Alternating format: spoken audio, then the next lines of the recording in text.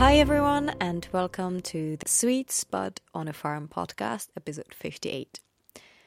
So, the lockdown continues, and I've been yet again looking back through some of the past episodes in which all of the guests have inspired me in different ways, from finding new habits to incorporating new foods or new ingredients into my daily diet, or incorporating new exercises to my workout routines and daily stretches, or simply giving me ideas for a day-to-day life. And as with the first compilation, there are some of your favorite bits, some of my favorite bits, and some pieces from those episodes that you have listened to the most.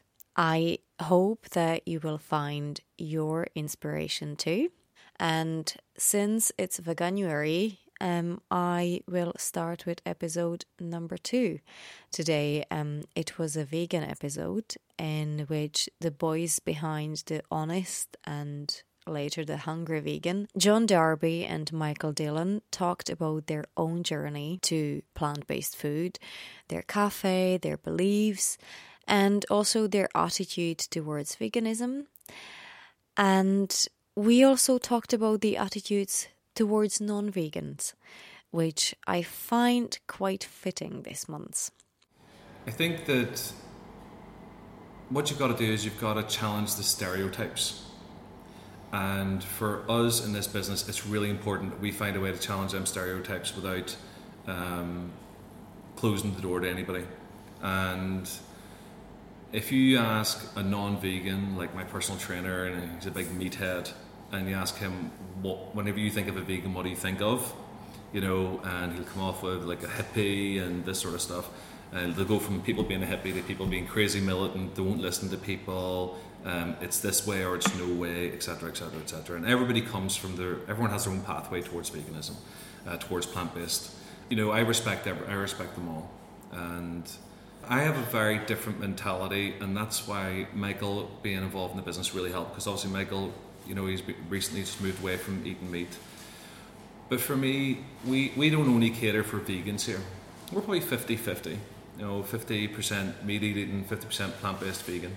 And we have to have in here, and it's really important for me, that it's a non-judgmental, open place for people to come and eat. It's not a vegan forum, it's not a vegan welcome centre. It's a place for people who decide one day they want to have a dairy-free meal. One day they want to have a meat-free meal. And where are they going to go? We hope that they're going to come to us. And if they decide when they come and eat the food and they really like it and they post their review, that makes us feel great. But what you generally find is people start having conversations with you. People start having conversations with the table behind them, you know, which I've never seen before in a cafe or a restaurant, that people, complete strangers, will start having conversations about why they're here, are you vegan, etc., etc. And it's brilliant.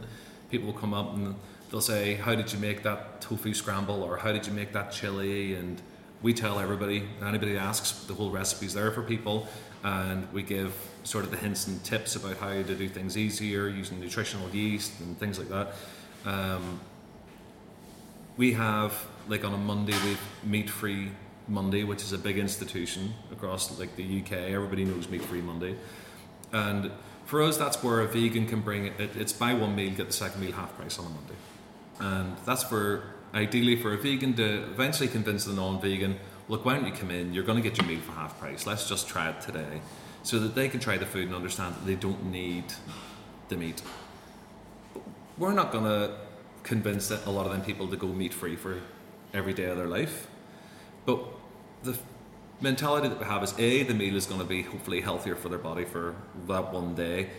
But secondly, if you take that one day, if you take all of these 50% of meat eaters who are eating a meat-free, dairy-free meal once a week, that over the years, God willing, that we're going to be in business, that's going to make our own small contribution to the greater good.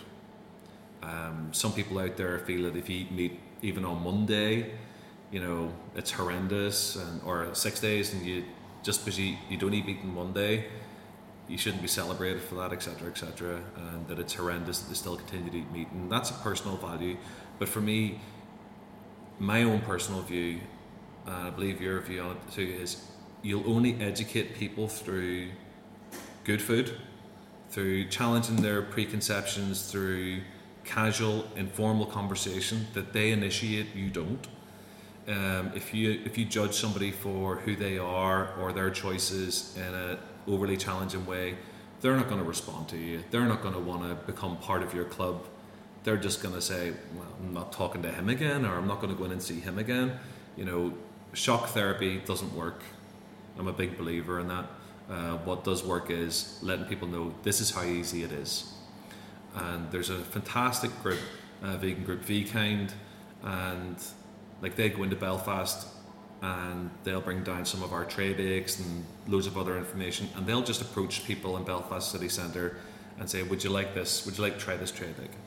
And people try it, and then after that they'll say, do you know that that's actually dairy free? And the people go, no, how did you do that? And then they'll start a conversation with them about the fact that you can have great tasting food that is dairy free, but more importantly than that, you can have great soul food that's dairy free and meat free. You can have a fantastic chili, you can have a big dirty burger sometimes, all the things that you feel like you're going to miss, you can have. So vegans come from many different pathways, and everybody has their journey to how they got here, and everyone has their own beliefs about how they can make their own contributions, and where I'm not really wouldn't want to judge anybody for that. I think it's interesting that the more I talk about the things that are happening in my life to people around me, I find out that, oh, this person's vegan, or that person's vegan, or they've been vegetarian for 20 years, and just when you start talking about that and stuff, you're actually able to connect with strangers in a way, because I think it's a lot more common than you think. But the journey so far, I know my wife wouldn't mind me saying this, it's, I think the most difficult part has been, trying to change habits in the house and stuff, because, if you are like a family and then one person decides to take an offshoot, and in a way they sort of drag the other person with them because of the nature of family cooking and stuff. So to me, that's been the most difficult part, even though she's really supportive and stuff. But I sort of want to keep pushing her to say, but in a very respectful way, to say come on now, don't be putting that milk in your tea and all. But she's adamant, But so there's this kind of underlying sort of not stress, but I just wish she would make the same choices that I make, but she doesn't, and I respect her for that. But I also can't stop harassing her at the same time. Yeah, you're like a microcosm of what this whole business is, because it's you've got your own choices, you've got your own values, but you live with somebody with different choices and different values, and you can either learn to live with each other and respect each other's choices for that, and eventually over a period of time say, well, why don't you try this vegetable chili, and why don't you try this vegetable curry, and things like that, and they go, oh, that's quite nice. That's what our entire business is built on. It's you look after your own dietary needs and things like that, but you don't judge other people for theirs. Like yesterday, for example, I had some nice organic hummus, and I couldn't get her to taste it. She's never had it before, and she wouldn't taste it. She says it looked like mayonnaise. So the level of irrationality that I have to deal with is huge. And what can we take from it?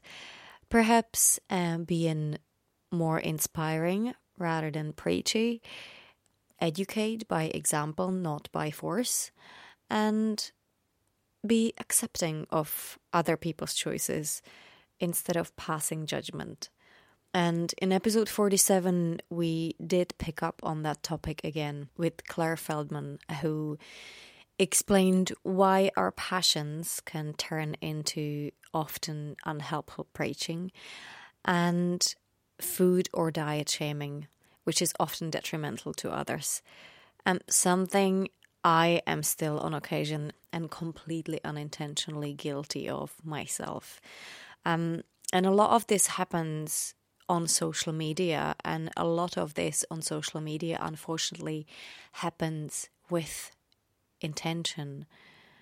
And I guess this makes me think that while these platforms can certainly be helpful in some ways, a lot of the time they can make for quite toxic environment that we might want to stay away from. So I think people become keyboard warriors, at times on social media where they feel that it's their place to make judgments, pass comments on people that they don't even know, because they're doing it behind the safety of a device. So I think that is a huge issue. With regards to clients, I think I've had lots of clients that have experienced, they're trying to turn their back on dieting, they're trying to eat foods that they enjoy, and people around them who have been ingrained in dieting mentality will say really unhelpful things like, do you know how many calories are in that?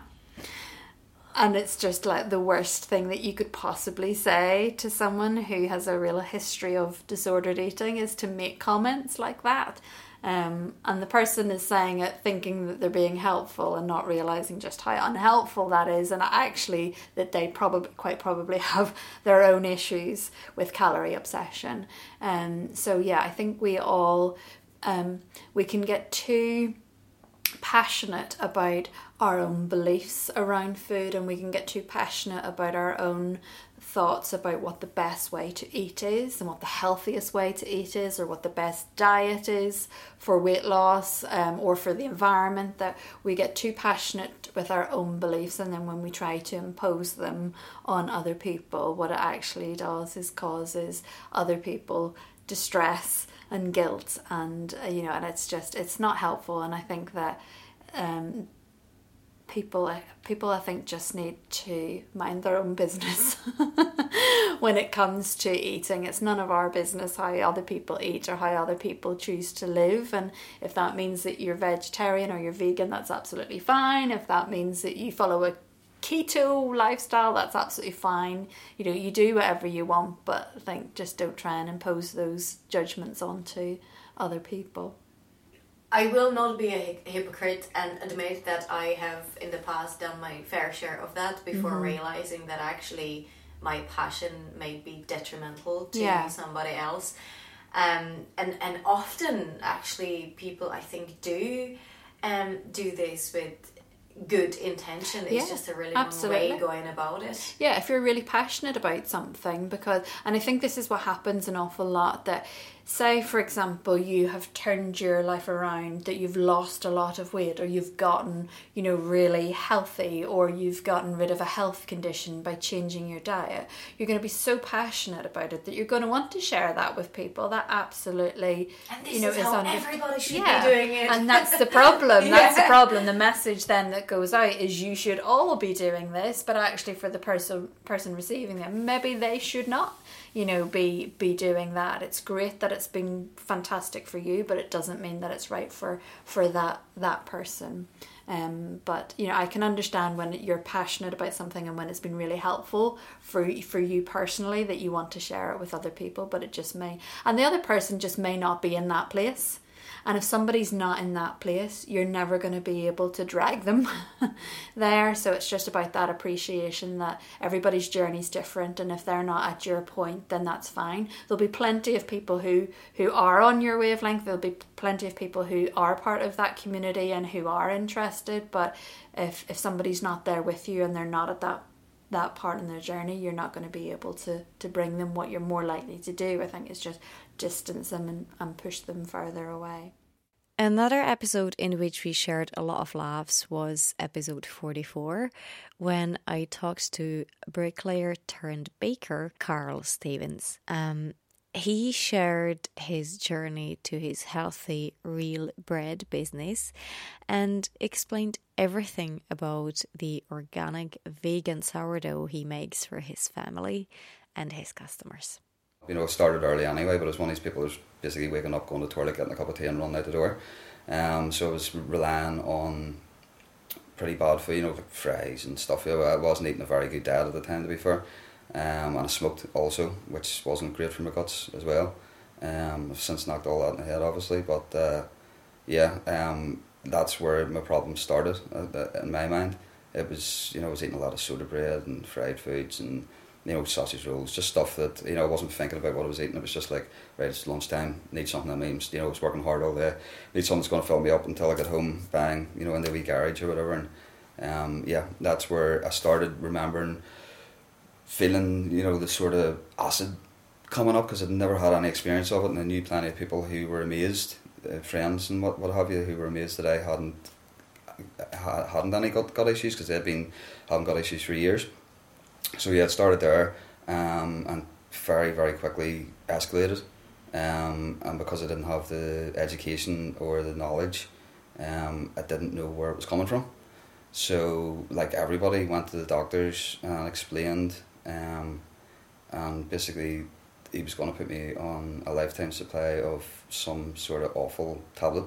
I can't remember what name it was, but I came home and Googled it, and the side effects, and it was like all these pharmaceutical drugs, it was atrocious. And I do believe in herbal medicine, and I don't do pharmaceuticals. So, as you can imagine, I was very, very reluctant to go down that road.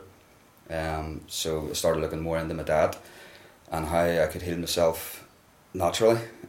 So the first thing was, natural herbal supplements, stuff like that. Apple cider vinegar, started working a treat, activated charcoal. All these things were helping the symptoms, but nothing was sorting out the cause. So it was, yes, every time I flared up, we shot apple cider vinegar, bang, it was grand maybe for an hour or two, but it flared up again. So it was like, right, okay, I need to start looking at my diet. And slowly but surely started whittling down, right, I flared up then, process of elimination, and started reading a bit more, and bread kept coming up, but didn't want to believe it. Like most people, sometimes you don't want to see the trees for the woods. So yeah, sort of kept disregarding it, and then thought, okay, I'll start making my own bread. So I started making my own bread exactly in the process that I was talking before with the yeast, not the sourdough method. I was getting better results, but still getting flare-ups. And then slowly but surely started thinking, okay, and started making sourdough. And then read into a lot of it, and other people were getting results. And within a month, my guts, I was also taking the herbal supplements as well, still taking my apple cider vinegar, I take turmeric, or turmeric, whatever you want to call it, ginger, all them types of things that are going to ease the gut anyway. And yeah, within a month, I basically eradicated the problem. And since I don't have any issues, the only time I have issues now are, like if I go on holiday and it's very, very hard to get, I try to stay away from bread, but sometimes if you're in a nice restaurant and there's like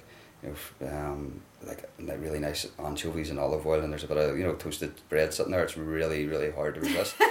So willpower. Yeah. So sometimes you go, it's worth a wee bit of pain, so you have it. Yeah. But very, very, very rarely. So yeah, and the other one would be, if I'm out and like I've stopped doing this, if you're out somewhere and they do like a really good burger and everybody's like, oh, you want to taste the burgers here? I can't eat the pops at all. I'm like, right, okay, I'll have one, and then you die for 3 days. So yeah, I've stopped doing that as well. But yeah, basically that's where it started. It was, in my mind, it was the bad diet that I had before, and just finding out myself and working out my own gut. Yeah, and I've completely changed my whole diet since. Scratch cook every night, make all my own stocks, everything, even my stocks use organic flour, for my roux, if I'm making a thicker gravy and stuff. So yeah, no, definitely my love for sourdough definitely came from exactly what you're saying, my own gut and health issues. Talking about healthy eating, in episode 40, I had the pleasure to visit a healthcare practice of a vascular surgeon turned functional medicine practitioner, Dr. Modestas Jaroutis. And we talked about many things, including healthy eating habits, and how they play important role as a part of the holistic approach to healing. In modern medicine, there is no focus on healing patient. So there is no focus on how to change behavior of patient that he can get or she can get back to complete normal, in long run, instead of taking 1 or 2 or 3 or 5 tablets every day and trying to compensate whatever is not functioning. And sometimes it's possible and sometimes it works for some time, but usually after 4, 5, 6, 10 years of taking tablets and seeing no big change, patients start thinking, actually this is not working. I need to do something that I can get back to normal health and that I don't need to take these 5 tablets every day. And body is not stupid. Body will help you in every way if you will give a chance. If you will stop eating crap foods, if you will skip the breakfast, if you will, drink plenty of water, and of course eat more plant-based foods, which natural plant-based foods are, I think, key nutrients and key energy providers, not the sugars and not the kind of carbs that for some reason became so popular, and in every shop, every doors you open, the first thing that will be put on a shelf would be carbs and sweet drinks, and that give you energy for maybe 1 hour, but then you exhaust that sugar effect and you crash even more, and you can't get out of that because sugar is more addictive than cocaine. So patients who try the sweet things and they want it more and they want it again, and so I think the biggest issue of modern society is addiction to sugar. One of the things Dr. Charutis talked about was the use of kinesiology in his practice. Kinesiology is a practice I never quite believed in until I experienced it a few times myself, and until the science behind it was explained to me. And one of the kinesiology practitioners whose name was constantly popping up in my circles and who was recommended to me by many was Lucy Scott, a former oncology nurse turned herbalist. And Lucy and I talked about herbs and breathwork and holistic medicine, but the bit I personally found particularly interesting was our exploration of kinesiology, where I got to experience Lucy's expertise and learn the mechanics of how and why this works. So in kinesiology, I would check the meridians in the body. So the meridians correspond to the different organs and systems, and that will let me know where the main weaknesses are, and then I can check to see, is it a vitamin, a mineral, a herb that needs to be used to support the proper function of that organ or that system. And I can do that within 45 minutes. And it means that people get immediate benefits. Do myself out of a job, mind you. So I have people coming back maybe for 1 or 2 reviews, but most people, it's usually a year or 2 later once they maybe feel the heartburn coming back or the constipation coming back, or with people who have chronic illnesses, working with the immune system and the nervous system is an ongoing thing. But once they have the information, then they can work with that information themselves. I'm testing the resistance, I'm not testing your strength. So when I ask you to put your arm in a particular position and I apply a little bit of pressure to it in a particular direction, I'm connecting with a particular meridian, energy meridian. The one I'm thinking of is the meridian for the stomach. So if your stomach is working well, I won't be able to move your arm.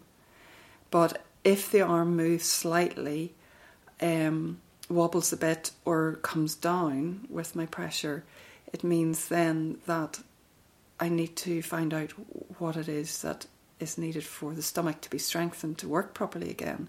So if somebody has inflammation in the stomach, I would be picking up the little bottle of Devil's Claw, which is a lovely anti-inflammatory, or Silicia gel, which is very soothing for inflammation in the stomach, to see is that what's needed to calm the inflammation in the stomach.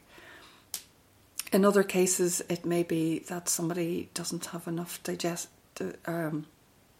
hydrochloric acid, which is the main fluid in the stomach for breaking down protein, but also for killing viruses and bacteria that come in with the food. If they don't have enough stomach acid, that will be part of the weakness of the stomach. So I would be using a supplement, capsules of hydrochloric acid and pepsin, to see, is this what's needed for strengthening the stomach? So you can be very, very specific about, depending on which organ it is that I'm checking, what do I want to check is needed to strengthen that organ back up again to full function. In the digestive tract, there's so many different parts to it. Each part has its own specific activities. So I'd be finding out where the weakness is. So maybe there's an overload of yeast in the bowel. So that means a herb to clear the yeast out, to allow the good bacteria to flourish again. So you would have two supplements there. You would have your probiotics to restore the good bacteria, and you would have your herb to remove the yeast. And that should get the bowel function working again properly and take away a lot of the discomfort and bloating and constipation that people suffer in those particular circumstances. So because you can quickly test the arm or the leg in a particular position, you can very quickly go through a whole series of organs and systems very quickly. And that is painless. And the client, as you felt it yourself, you could feel when your arm was strong or your leg was strong. You can feel the weakness, definitely. Whenever the weakness comes, there's nothing you can do about it. You can definitely feel it. Which is really bizarre, how the body works and how it just lets you know this is where the problem is. Mm-hmm. And it all comes down to energy flow within the body. And that's one of the reasons why exercise is so important. Keep the energy flowing. And when it comes to energy and exercise, one of the most popular episodes we recorded was episode 21 with Pilates trainer and instructor Neil Haley, whose expertise has helped me more than once over the years. I mean, I train Belfast Running Club, so I'm getting a lot of athletes and sports people who are using it to avoid injury, and they're also using it to enhance their performance, which is what actually Joseph Pilates found when he had a studio in New York, and he wanted the studio to be near to Madison Square Garden because he wanted boxers, he wanted to train boxers because that's what he was into, but he was actually quite near to Broadway. So what actually happened was the people who ran the shows and trained the dancers in Broadway realised that this guy's good and this guy can keep our dancers on stage. So they sent their dancers to be trained by him to rehabilitate when they had an injury, to get them back on stage quickly, or better still, to avoid them being injured in the first place, which is a lot of, I think, where the sort of Pilates is a women's thing comes from, because obviously a lot of the dancers were female. So it ended up that he ended up training a lot of dancers rather than the boxers. I think he really did want to train. But if you're in there and you've got to focus on working all of the muscles, every exercise is meant to work as many muscles as possible. It's meant to be total body. So if you're there lying on the floor and you're lifting one leg, but while you're doing that, you're trying to think about using the other leg to help you stabilise. Use your arm, your shoulder, use the big muscles that you'll feel just under your armpit, which are your latissimus dorsi muscles, while still pulling your core in, while still breathing up into your ribs and breathing out the side. You have a lot going on. But for the outsider looking in, I admit, it doesn't look like a whole lot. Exercise and healthy eating are great, but there is something a lot more important than that to keep our health in check. And in episode 7, my friend Roisin explores the topic of stress and trauma and explains how natural therapies can restore our ability to relax and deal with some of the negative and traumatic experiences in life. Eating all the most amazing food and doing all the exercise, those stress hormones can actually overrule that. So it's vitally important that we introduce more relaxation and time out into our lives. Along with that and exercise, you know, it's the synergy. It's never just one thing, it's always the balance between them all. Mind, body, emotions, spirit, if you like, as well. It's amazing when people come to me and they are so hyped up and they don't sleep. So it is wonderful when you actually help support them into that zone of relaxation and they come out and they're like blown away that they were able to shut off. And again, that's a tool for life. You want that to be carrying on into your day-to-day life. If you think of the body as a record of your life, you know, it's like an extraordinary complex recording system.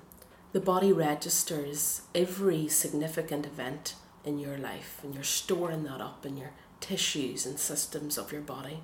There is considerable evidence now. We've all known it for millennia, really, but we do have the scientific evidence now as well that these experiences of life are stored in the body, and until they are released and cleared, a person is not able to function at their physical and psychological potential. You know, so that's where we body workers come in. Talk therapy is invaluable. Life coaching, homeopathy, they're all really good tools, you know, but the body work is equally as important to help release that out of the body. Being able to relax and deal with our traumas is a part of growing and learning. The very topic Kaya Koma talks about in episode 35 when we explore the idea of self-development.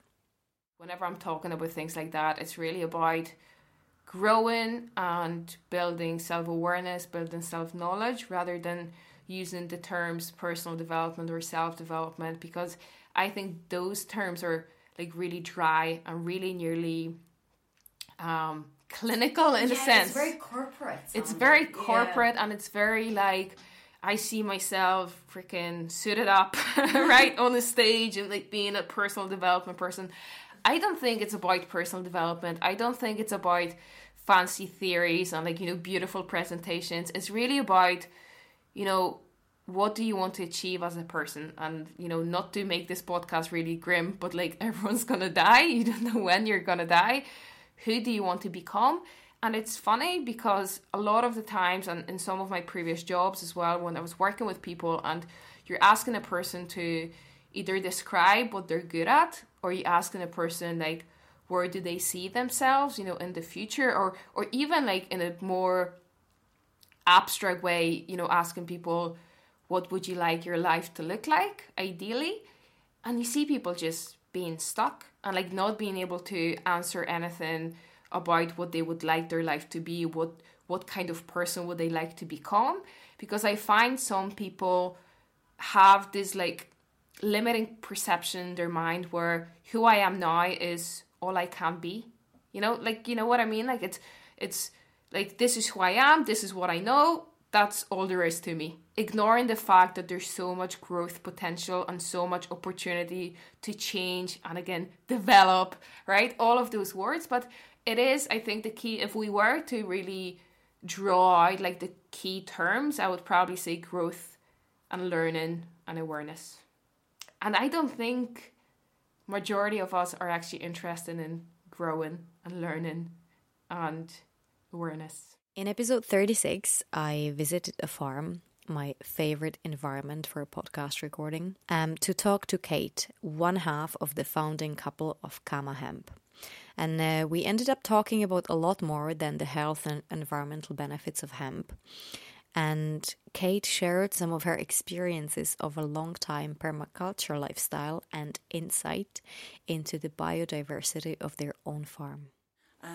And they have this very, very interesting biodiversity within these 5 lakes, really worth studying and worth preserving.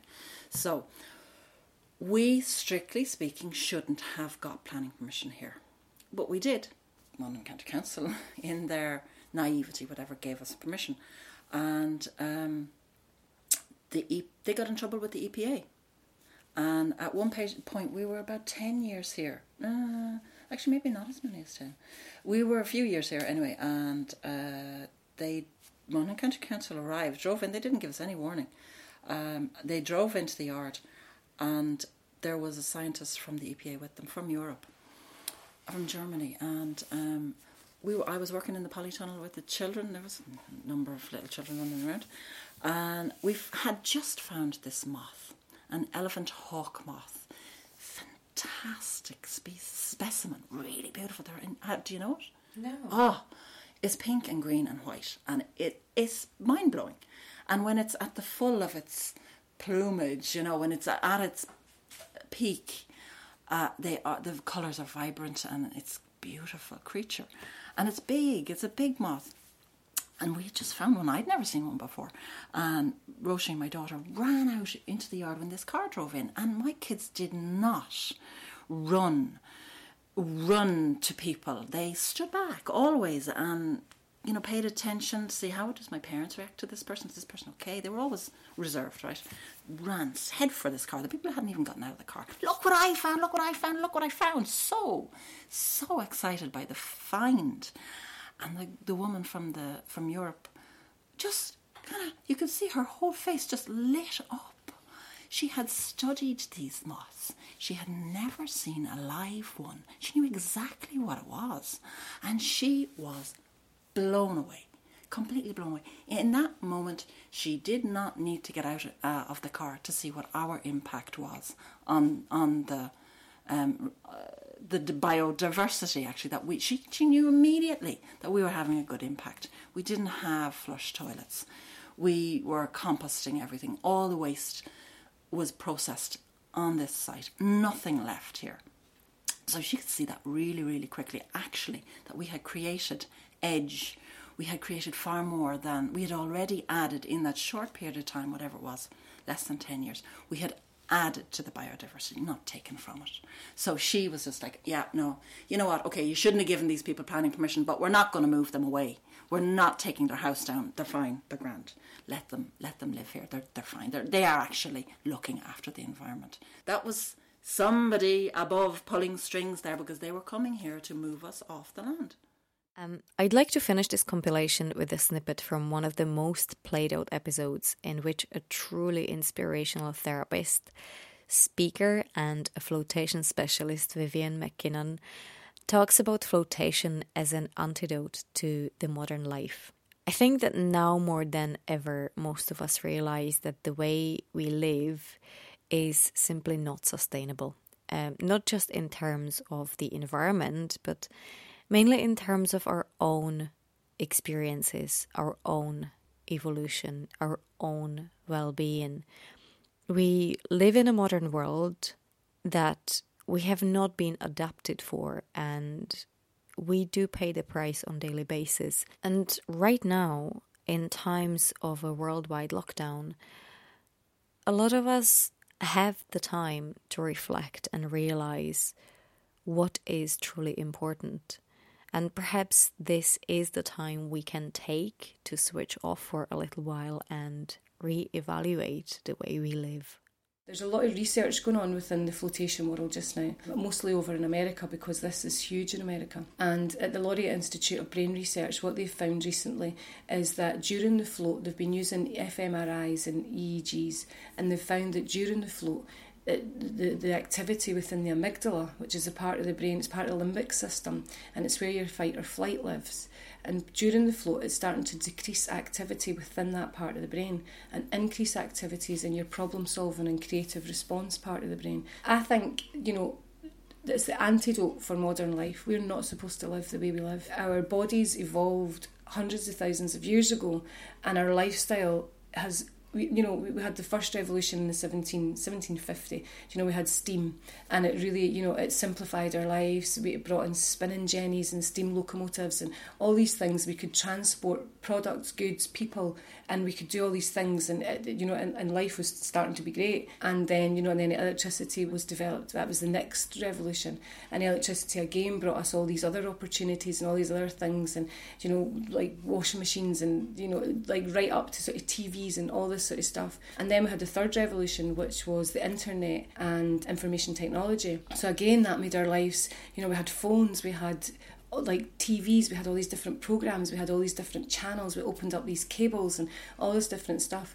We're now in the fourth revolution, the fourth industrial revolution, and have been for about maybe 8 years or so, where human computation and artificial intelligence have been blended together. We're not supposed to be blended with technology. Our evolution, we haven't been taken in every 100 years and plugged in and had our software updated. Like another thing in flotation, normally when you go into a body of water, your fingers will prune because we go through a process called osmosis. And that is to help us to catch fish or to climb our way out of water. But it's been a long time since we've had to catch fish with our bare hands or climb ourselves out of water. But we still have these processes. So our evolution is still very much back there. What our vehicle that we move about in our bodies and our minds is so out of date for the times we're living in.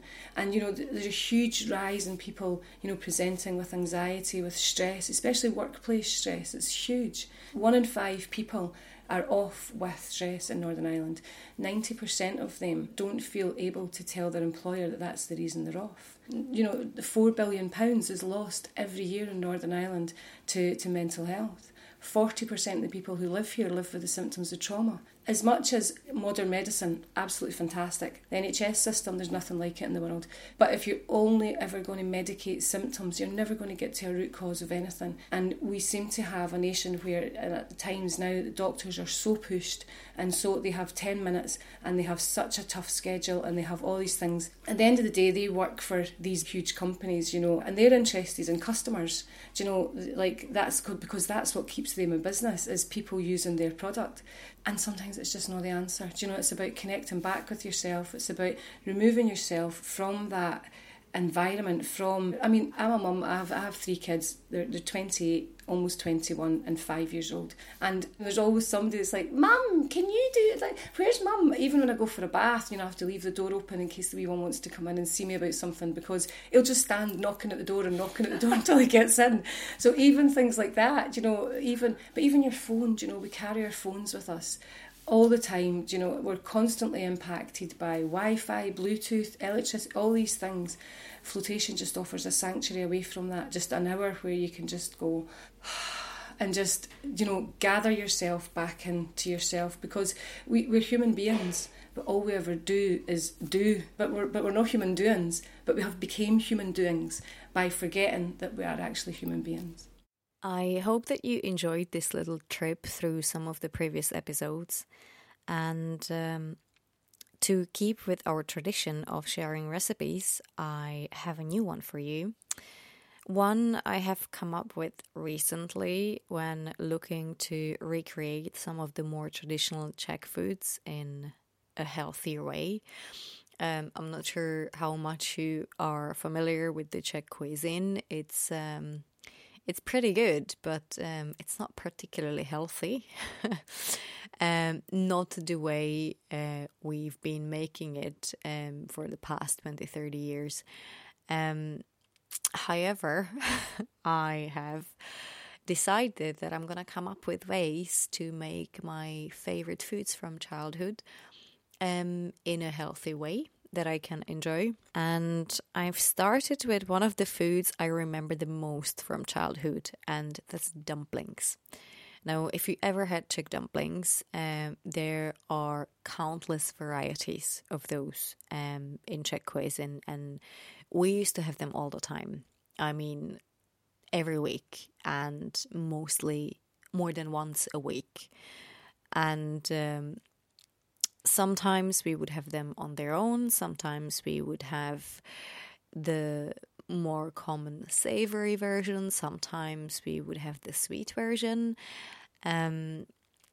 Sometimes we would have it as a vegetarian dish, and sometimes as a side to a chunk of meat. And yes, I haven't been able to eat them. Not the traditional ones, because they do contain gluten and potatoes. Well, the potato ones contain potatoes, which I don't really eat. And the gluten, well, gluten and I are not particularly great pals, so that really hasn't been an option. The way I make them, they're obviously gluten-free and very open to any kind of stuffing you like. It really is quite open to experimentation, and you can put anything in it, whatever you like. It really depends on your taste buds. Now, the way I make the dumplings, it's more for the savory variety. I am working on the sweet variety, but that's probably something for summertime. So what you need for the dumplings is about 400 grams of sweet potato and either celeriac or parsnips. I prefer celeriac, but I know some people don't like celeriac, so you can use parsnips. Now, you don't have to necessarily use half and half, as in 200 grams of sweet potatoes and 200 grams of celeriac. You can use 250 grams of sweet potato and 150 grams of celeriac, as long as you mix it. Because if you use just sweet potatoes, the texture is not quite right, and also it kind of can't decide whether it's sweet or savory, so you do need that a bit more savory kick to it, which celeriac or parsnips will give you. Oh, and you need to cook them the day before, so I steam it. So steam your vegetables the day before and keep it in the fridge. Then you'll need 80 grams of milled buckwheat or buckwheat flour, 30 grams of milled oat or quinoa flakes, or you can buy oat or quinoa flour, but I do find that having the flakes and then processing yourself works out a lot cheaper, especially if you're buying organic. And then you'll need some extra flour for later. You'll need 1 teaspoon of psyllium husks to be soaked in a little bit of spring or filtered water, and that's gonna be your egg replacement, and a pinch of sea salt. And what you do is you soak the psyllium for about 30 minutes at least, and try to put just enough water in it to soak the amount of psyllium you're putting in. Don't put like a 1 teaspoon of psyllium in a bowl full of water, because it will become too watery and then you'll have to put a hell of a lot more flour in. So just a little bit of water goes a long way. Then you grate the sweet potatoes and celeriac on a coarse grater and put it in a bowl. And then you mix the dry ingredients in a separate bowl, and then add the grated veg into it and work it together until it's really well combined. Then you add the psyllium jelly in, work it into slightly sticky but a really flexible dough. You work the dough into a thick log and cut it into about 8 roughly same size pieces and roll out each piece into a little ball. Then you sprinkle some flour on a clean worktop and flatten each ball and roll each ball out into a square a little bit bigger than a palm of your hand. And then place a couple of teaspoons of filling of your choice onto each square.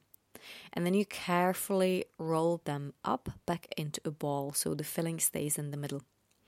So the way I did it is I would sort of connect all 4 corners together over the filling and make like a little parcel, and then I would work it back into a ball. But whatever method will work for you, just make sure that you always have extra flour handy. You don't want it to become too sticky, because when the balls become too sticky, when you're shaping them, they will start tearing and your filling will spill out onto the work surface. It happened a few times when I was making it, and it's a bit frustrating. So just make sure you have always extra flour handy. Now for the filling. I personally used some brown leek leaves with mustard seeds and herbs, and I topped it with a teaspoon of my Christmas kraut. Now, my ultimate favorite filling for sort of anything is spinach filling with pine nuts and kraut or kimchi. And once your dumplings are filled and ready, find a pot that's big enough for all 8 to fit in together, or you can cook them in batches. Just bear in mind that the dumplings will float on the surface. And you boil up some water. You put about half a teaspoon to teaspoon of salt in the water, and as it's boiling, you start carefully placing the dumplings in. Now the dumplings will float. You need to boil them for about 15 minutes, but because they will float and they will not turn themselves over, you need to, after about 7-8 minutes, you need to sort of try and flip them upside down so the other half of the dumpling is under the water. And once they're cooked, you place them in a colander so the water can drip off, and serve them with whatever you fancy. I personally like them with a bit of side salad, and just on their own. You can use them as a side to whatever you like. I love them on their own with a very generous drizzle of olive oil and some fresh herbs, or a bit of sea salt. You can use any other good quality fat. I mean, a lot of oil. I just like using a lot of oil. They're just gorgeous when they're greased with some good quality fat. So yeah, that's it. You can find this recipe in the file section of our Facebook group page, as always, where you can download it in a handy PDF format. And if you enjoyed this episode, please do give us a thumbs up or some stars, or drop a few lines of encouragement into the review section of whichever platform you use to listen to us. And also, if you have any cool ideas for a new name for Carl's sourdough starter, then drop us an email at thesweetspud@gmail.com with the subject line Carl's starter, or PM us on social media. At the time when that episode was released, I kind of completely forgot about that. So yeah, if you have any cool names for a sourdough starter, hit us up. Other than that, have a lovely couple of weeks. Be kind to one another. Be kind to yourselves. And switch off every now and then, because it is necessary to stay healthy. Until next time. As every week, your host is myself, Susanna from The Sweet Spud. Music by Mark J. Adair and artwork by Gemma O'Hagan. Thank you for listening.